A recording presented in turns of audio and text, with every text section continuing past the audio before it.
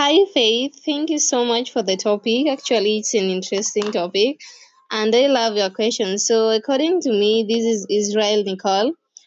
I can state a relationship is a state of connection, a state of being connected with another person. That is a relationship.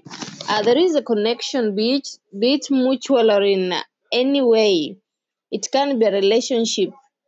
That connection, it can be a connection between you and your neighbor. It's a relationship, a connection between you and your pastor and with your peers, etc. And as I can also say that a relationship involves mutual dealings between people, like a boyfriend and a girlfriend, you and your peers. And lastly, I'll say relationship also entails the connection by blood, or the original connection by the by the genes, by blood